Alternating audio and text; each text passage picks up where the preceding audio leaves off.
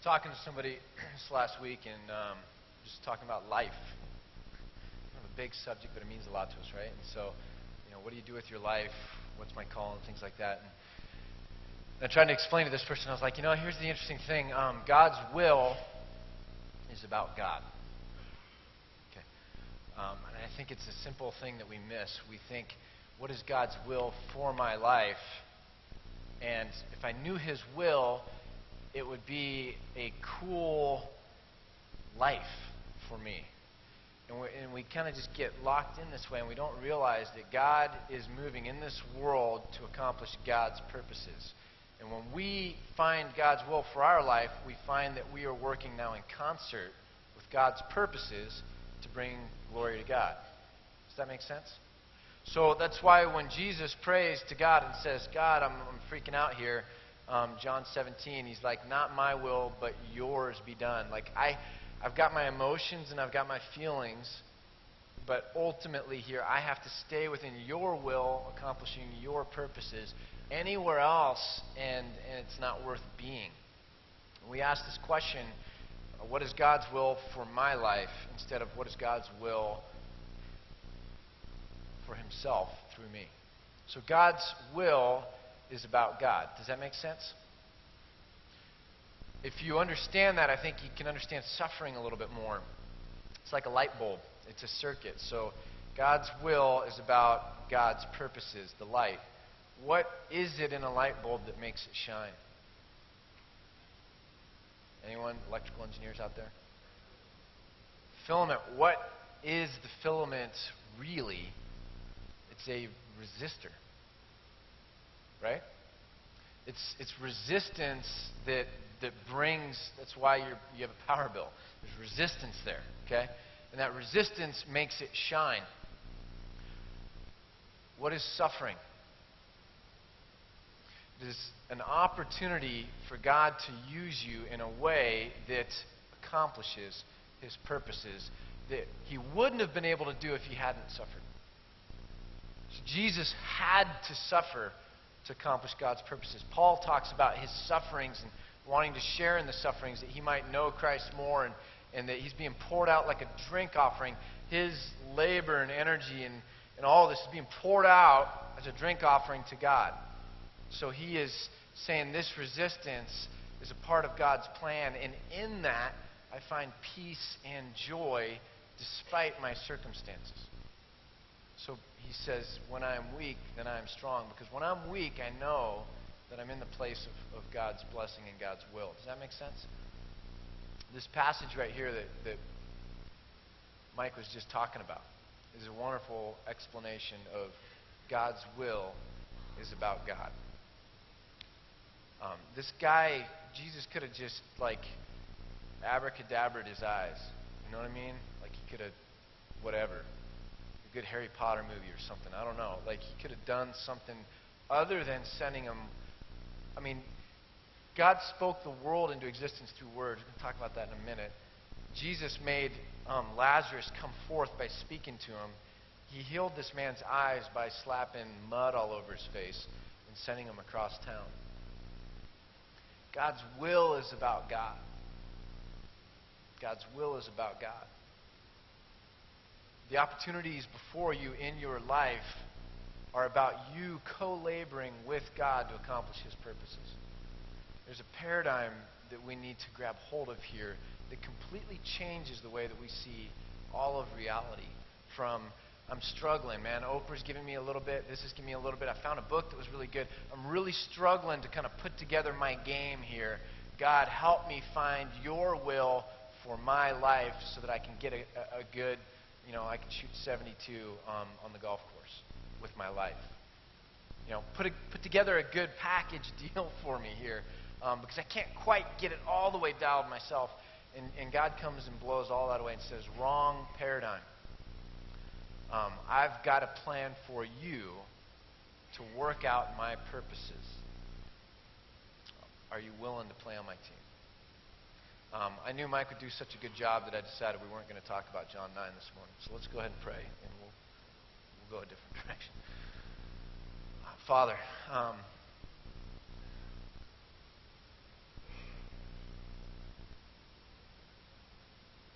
I do just pray for this church that we would be shaken out of our comfort zones, that you would do what needs to be done to wake us up, to help us see clearly how you would have us approach life. That the glasses that we naturally sometimes look through are the wrong glasses. Like Jesus was always saying that though they have eyes, they do not see. He was always saying of the religious people that though they have eyes, they do not see. And Father, whatever it takes, whether it be a bad economy, whether it be a city that's struggling, whether it be personal suffering, whether it be health problems, whether it be pain that we would never in a million years want, whatever it takes for us to be reconciled to you, that we would see you, not just our own wishes, will, and desire, our own life, our own lot, our own game that we're trying to put together. We ask with fear and trembling that you would work that in us, that we might know you better. Whatever you do, don't leave us blind. We pray this in Christ's name. We were in Grand Rapids this past week, and there's 4 of us there from Antioch. And if you don't know, World Relief Next, if it's confusing to you at all, World Relief Next is Antioch. Antioch is, when it operates in the context of World Relief Next. That is who we are. So if you're ever wondering, like, what does that have to do with me? Like, our church is this entity called World Relief Next that's in this collaborative kind of relationship with World Relief. We were at a conference in Grand Rapids, paid for by World Relief, amazing kind of a thing, to present some concepts and this kind of new paradigm that we've got going a little bit with missions, and how to get the church and bigger organizations to work together to kind of find the win-win, to be collaborative. We were kind of presenting this to 1,200 senior pastors. Phenomenally large gathering of senior pastors. And so we presented there, and it was really interesting. We had a table that we were at for the next 2 days, and it's really interesting, the people that come talk to you. And there were some amazing, amazing guys that we got to meet and just talk to at length that have the same kind of heartbeat and passion that we do. And these guys are just sold out. And then there was just some pastors that would come, and you just kind of get left with this weird taste in your mouth, like, what was that, you know? This one guy came up to me, and he was from Texas, I think, or the Midwest, and he was there, and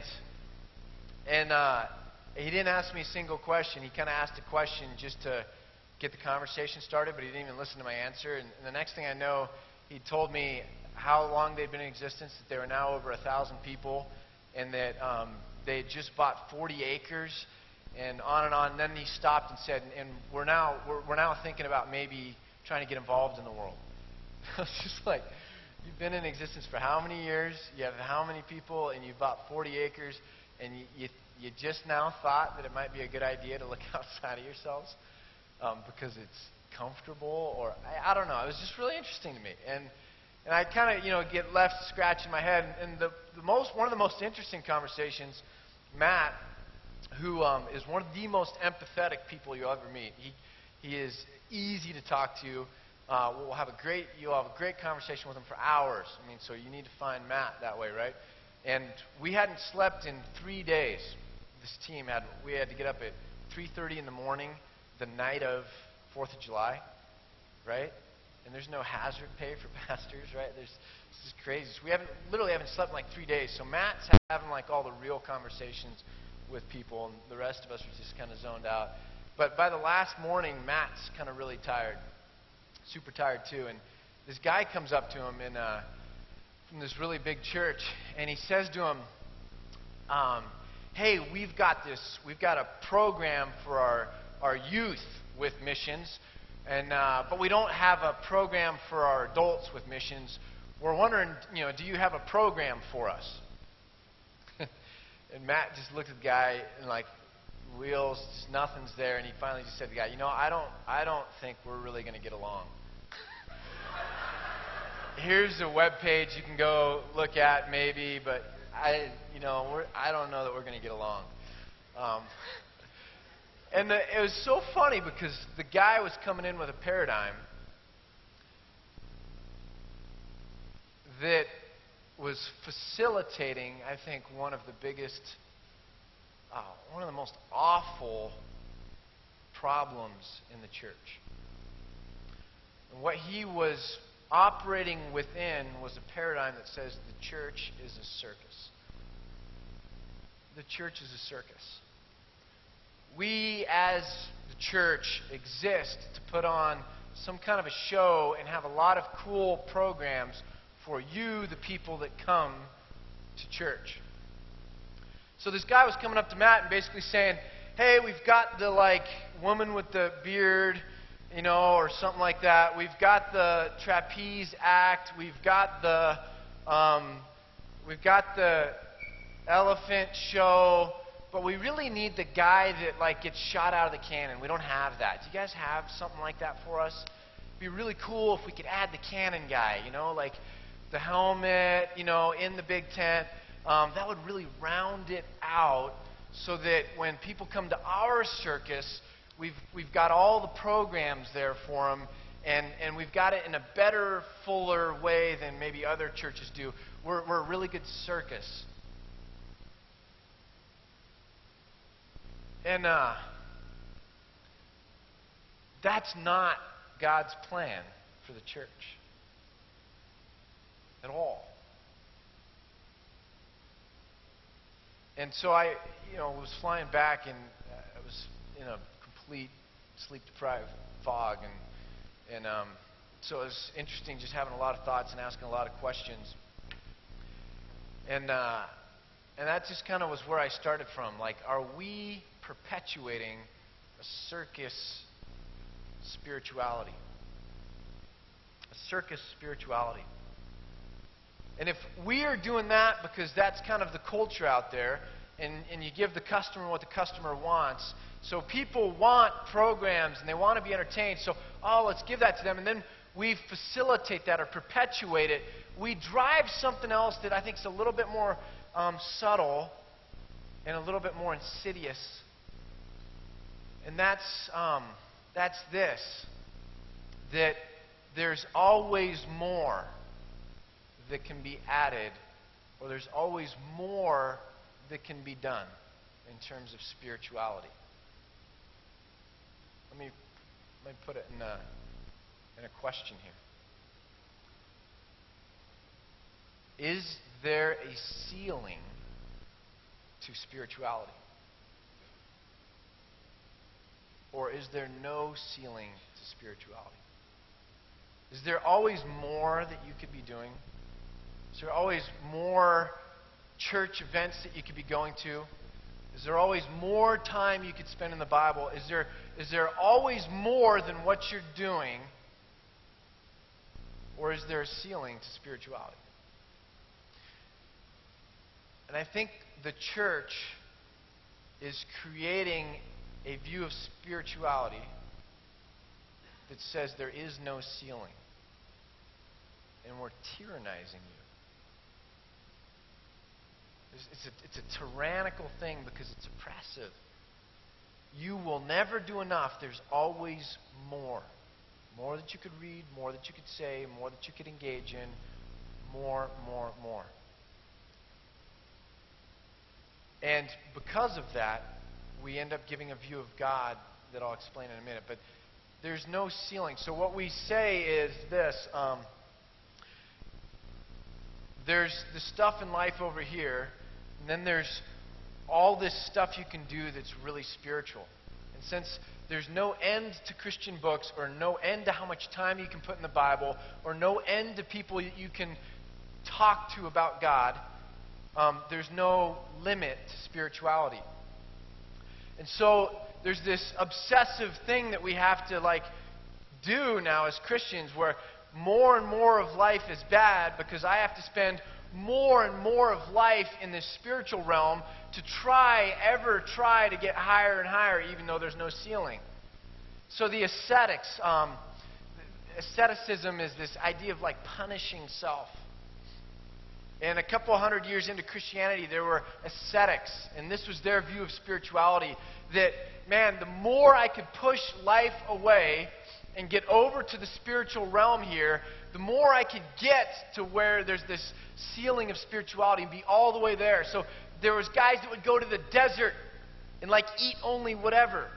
There was guys that would sit on the top of poles, like pole and like a little platform and full exposure of the sun, and there was no sunscreen, and they would blister and burn and just be eaten up by the sun on a pole for everybody to see by themselves, nowhere to go to the bathroom. They were so like removing themselves from the earth, from everyday life, from all of this, so like punishing their body, so to speak, that they were putting themselves over to spirituality, purifying themselves. Is this what we're doing with this circus Christianity? Like, you guys aren't doing enough. There's more. You just get out of life and over to here, and you can just run this race and try to do more, and you're always going to feel like there's something more you can do, and you're going to be so far removed from everyday life that it's what the heck's going on, right? Okay? And then there's going to be people over here that realize, I can't keep up with that. I've got a wife that has some ideas for my time. I've got kids. I've got to put food on the table. I guess I'm just not going to be that spiritual. I'll leave that to other people. I'll kind of just accept my own failure. I'll check out on church. Maybe my wife will elbow me or hassle me to go. But I'll hate it because guys hate feeling what? Inferior. And we hate losing. God built it into guys to win. And it's a good thing because we try to win for our families, don't we? Like there's a strength to winning. But we can't win in this game. The people that win in this game are the ones that have ridiculous amounts of time and really know how to say spiritual words in cool ways. I'm half joking, but I'm also half serious, and this isn't meant to be a slight on anybody. Please hear me. Because there's reasons why we do everything that we do. And I think there's a lot of good-intentioned people out there, but they come up in a tradition or kind of get taught a certain way. But in this realm, you don't say Jesus, you say Jesus. I'm not trying to offend here, I'm serious. In this realm, the spiritual emphasis is the value. Interesting thing is, if I was in a room and somebody said, Ken, I wouldn't even know they were talking to me. They wouldn't even get my attention. Okay? Because communication is about simplicity. The greater the simplicity, the greater the dialogue. The greater the complexity, there's like an imbalance between who's talking and who's listening, or who's listening and who's talking. Right? So if spirituality is about a relationship, then simplicity of dialogue. Our Father who art in heaven, hallowed be your name. Your kingdom come. Your will be done, not mine. Bring it about on this earth like you do in heaven. Forgive me today of, when we're over in the spirituality zone here, it's about how we do it, because it's an ever-increasing, how can we add more spirituality to what's going on? And that, again, isn't meant to be a slight on anyone, but when we begin to think through some of the things we do and why we do them, we begin to see we're caught up in a paradigm of spirituality that's really tyrannical. I read a verse recently. You can turn to it with me if you want, but it's in Titus. And Titus is just a small book, and it's Paul writing kind of pastoral counseling to a pastor. Paul's a missionary. Titus would be kind of more like a pastor kind of a deal. And it's interesting what he says. It's just 3 little chapters, and in chapter 3, verse 4, it says this: "But when the kindness and love of God our Savior appeared, He saved us, not because of righteous things we had done, but because of His mercy. He saved us through the washing of rebirth and renewal by the Holy Spirit, whom He poured out on us generously through Jesus Christ our Savior." You guys remember how Jesus poured out the Holy Spirit at the end of the Gospels? He breathes on the disciples. How did God create the world? He spoke it into existence. We don't see day 1, God rolled up His sleeves. Day 2, God put on His work boots. Day 3, God spoke it into existence. Jesus breathed the Spirit onto them.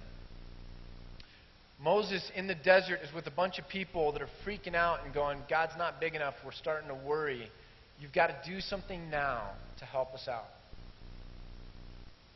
And so God says, "You know what? These people have weak faith, but okay. Speak to that rock, Moses.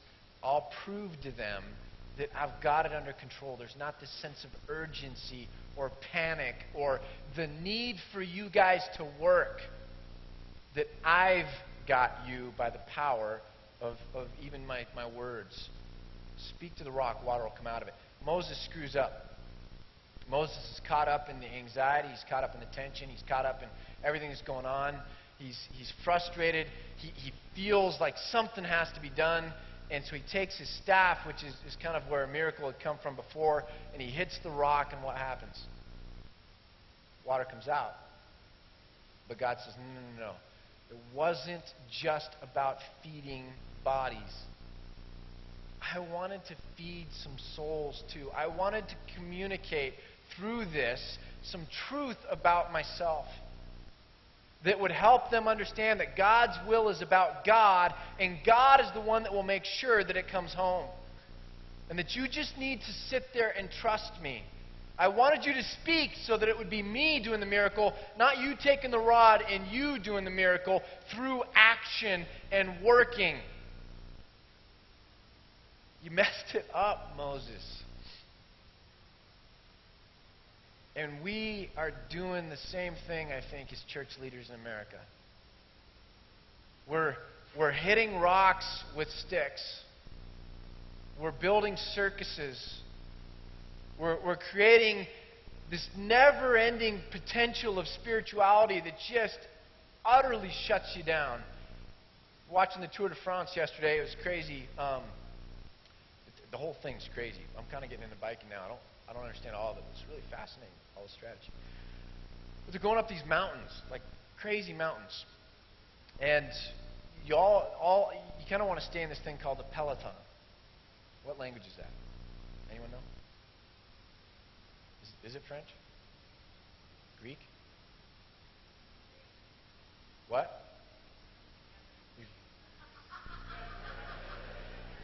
Tell Lance, hey Lance, the peloton's actually Greek. No, it's not. Lance, you're wrong. It's Greek. You want to be in this thing called the peloton, which is the main kind of group where all the real people are. Now, if you can't keep up with them, you fall off the back, is what it's called. Fall off the back. This is all new to me, right? You fall off the back, and basically, I was watching yesterday in this mountain stage, this guy just falling off the back, and what he's doing by falling off the back is basically saying, I can't keep up. They have the ability to climb this mountain in a way that I don't have the ability to climb this mountain. Let them go. We have the peloton, which are the Christians who are able to kind of do just enough, look like it's just enough to be spiritual. And then we have the people who fall off the back. I can't keep up. You read a book a week. I can't even read a book in a year. You go to like 4 meetings a week at night. Like, I mean, I'm lucky to fall into bed at like 7 o'clock or fall asleep on the couch at 8 o'clock. And I'm terrified that my kids are just walking off the deep end. I can't keep up. I'll fall off the back. I'm a second-rate Christian. I'm just going to accept it. I can't keep up. We've created this kind of thing where it's all about working really hard and having a capacity to like pursue spirituality through your works and your time and your energy. And there's a whole lot of us that just are falling off the back. Here's where Paul goes with Titus. So how does God do this? Not because of our pedaling really hard. God does it with us sitting there, not because of our righteous acts. We're always doing them because we like that stuff. But not because of that. He just does it. He speaks it in like he always does. And if the church is going to come back together and be what the church was supposed to be, it's going to be because God speaks into it and reconstitutes it.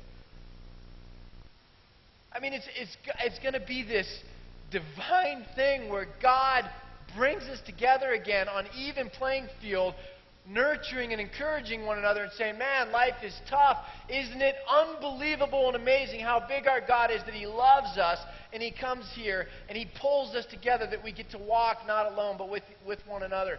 And so here's where Paul goes at the end of Titus. And he says this, verse 14. Our people must learn to devote themselves to doing what is good,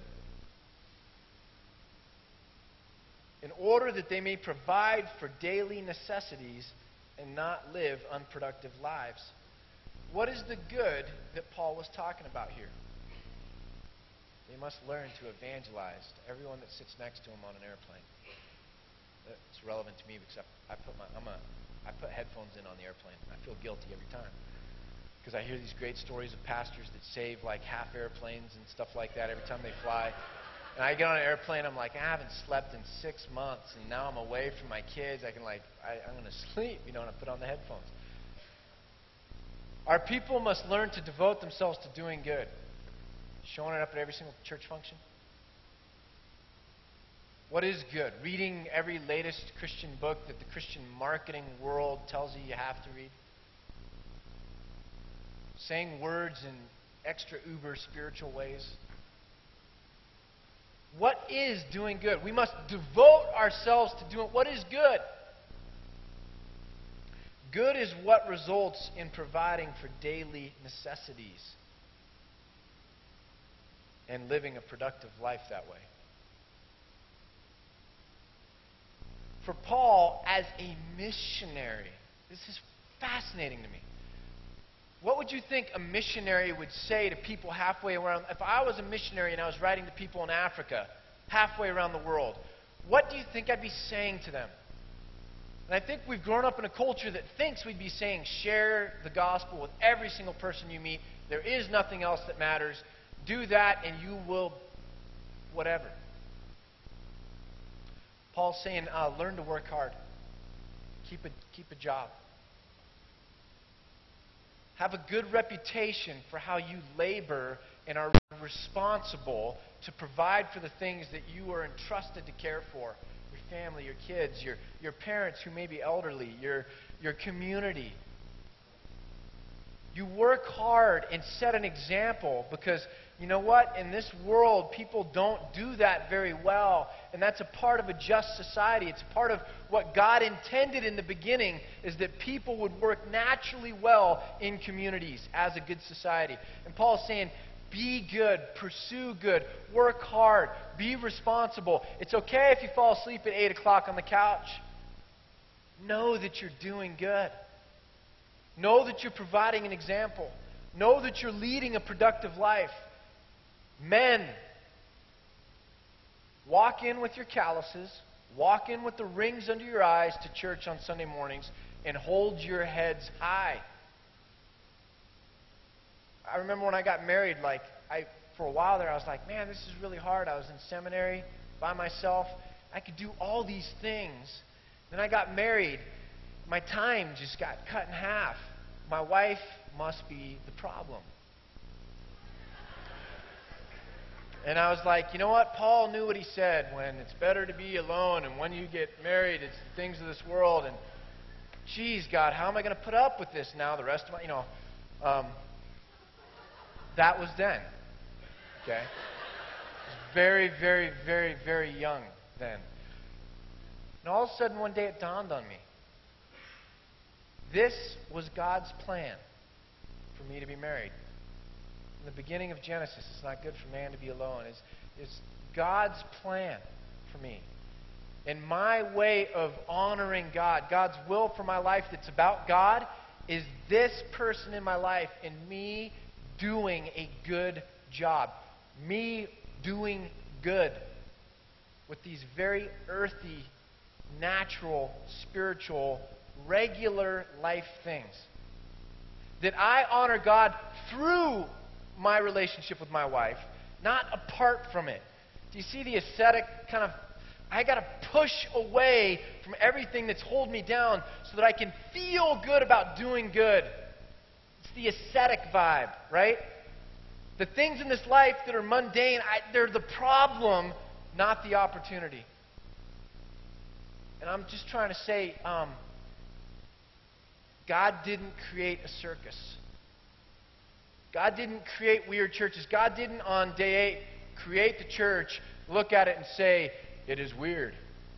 Like, He looked at it and said, it is good. Why is it good? Because it lightens the burden. And it brings people together. And it allows for community and encouragement and fellowship. It is good. Through the very things that are this life. The majority of this life that are natural, that sometimes are messy, that sometimes are earthy. Through those things, we get to work and do good and be responsible and honor God and set an example of a productive human, earthly life. This is what Paul the missionary writes halfway around the world. This is what we in Bend, Oregon need to hear. That there is a ceiling to spirituality. There is no ceiling, though, to a desire to honor God through the things that He puts in your life. It's where the Reformers came along and they said, there's all throughout Scripture this tagline at the end. To God be the glory. And what they began to realize was that there was no division like between the churchy things and being a blacksmith. The blacksmith working hard to honor God, to glorify God, can be even more spiritual than the person giving communion or Mass or doing spiritual things, depending on what's really here. Because we have a never-ending ceiling to spirituality, here's what we do to God. The Antioch CD has a name, Called You by Name. Justin wrote a lot of those songs, and that theme kept coming up. And this morning we heard an intern talking about this Called You by Name. We think God is at the top of the hill with the fast riders, calling us by name to hurry up and get there. We begin to see God tyrannically. God is an old man to us, and there's two ways you can see old men. In all the scary movies where the old man is scary. Seriously, that's a symbol, right? It is a symbol in literature and in movies that you can take the old man who is so other and different from the young teenagers that because of that lack of understanding and distance, it can be scary and ominous. But then in a lot of movies, what happens? The young people build a relationship with the old guy, and they realize that sometimes with age comes this grand sense of grace. My grandfather was this way. That age sometimes brings fullness and maturity and wisdom, and that kind of grandfatherly idea says what? It says grace and acceptance and patience. We've created the first kind of old man at the top of the hill, calling us to work harder. When in reality, Scripture says God was always in the middle of community, and we leave Him and wander out where it is going to be bad for us. And we're going to get hurt, and we're not going to know happiness, we're not going to know joy, we're not going to know peace. And God cares because He's like the grandfather, and He's got grace for us and patience, and He's calling us back by name. And it's an easy return. It's come back over here. I can lighten that load. This is where you were meant to be. My will for you to be a part of my work in this life is not oppressive. I made you. I gifted you. I've called you. Don't you think that the areas I'm going to lead you will be good ones? Do you think I'm like playing games? Wow, let me run the car into the wall. It's like the masochistic kid that just loves to hurt and damage and cause pain. And the minute he gets his hand on the toy, instead of driving it on the track, he's like crashing it into things and breaking it in two. And you know what I'm saying? Like all he wants is destruction, that kid. God's not like that when He's in charge of our lives. There's two ways we can see old men. The circus spirituality has God as a ringmaster. It's just, we can't connect, and so we walk away. The God of the Bible has God there patiently and lovingly calling us back with grace. Please return to me. I want what's best for you. I care about what's best for you. And here's the kicker, and we'll close on that, and we're going to sing all our songs, Justin. We're going to be like 5 minutes late, but that's cool. It's not a circus at Antioch. We don't have to end right on time. Hopefully you guys are cool with that, right? Some of you are really time conscious and it really bugs you. Sorry. It's not a production here, okay? But here's, now I forgot what I was saying.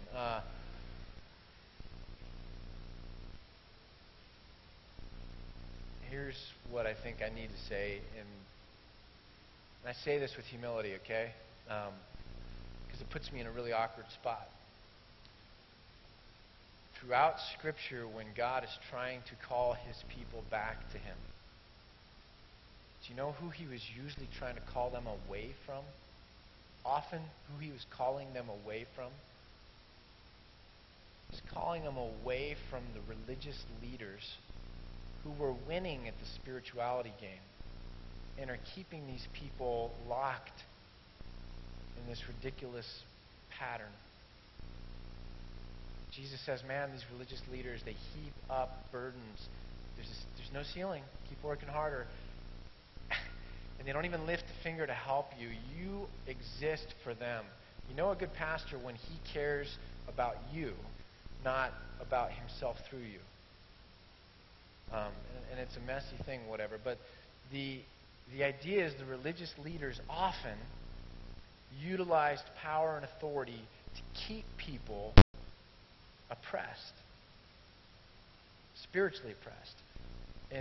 And God often, through the prophet or through Jesus or in different ways, even discipline, trying to shake His people free from the grasp of the people in control and get them out of the circus and back out onto the margins of life where He's at and where He can relate to Him. Where did Jesus go? He didn't go to Jerusalem. He didn't hang out with the religious leaders. He didn't go into their systems and their structures. He went out to Galilee on the shores of the lakes with the fishermen, with the messy people, and He pulled them around Him, and He, for the large part of His earthly ministry, kept them away from the religious leaders. God cares about you so much that He wants to rip you out of the hands of the circus church or circus spirituality. He doesn't want to be seen as the old, scary guy. Jesus said the two greatest things are what? Love for God and love for your neighbor. The first thing we got to get rid of, if we're going to love God, We have to desire God. We have to see Him as desirous and pleasurable. And that relationship, more than any other relationship, I want to be in that relationship. And the first thing that has to disappear if we're going to see that is the scary old man idea. If we give it all to God, trust God that He'll give it all back to you, and He will cheerlead you. Probably in the very things in life that you want to do, that you're good at, that you're gifted to do, that you're excited to do, that you get to win at. Band's going to come up. Let's close in prayer.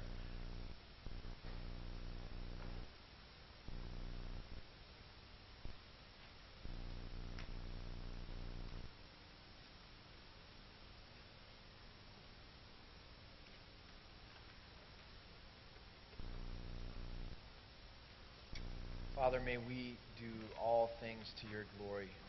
May it become our greatest joy to do all things to your glory. Even if we're a blacksmith, no matter what we do, that we are content to work hard, to be productive, to do good, to be a part of your plan for your purposes. And that we can rest in that. Pray that we wouldn't be tyrannized by the Christian world with all its oughts and its shoulds and its standards and ever-increasing ceiling. Liberate us, free us. As it said in John 8, if the Son has set us free, we are free indeed. Father, to you all we give, because we know you're trustworthy.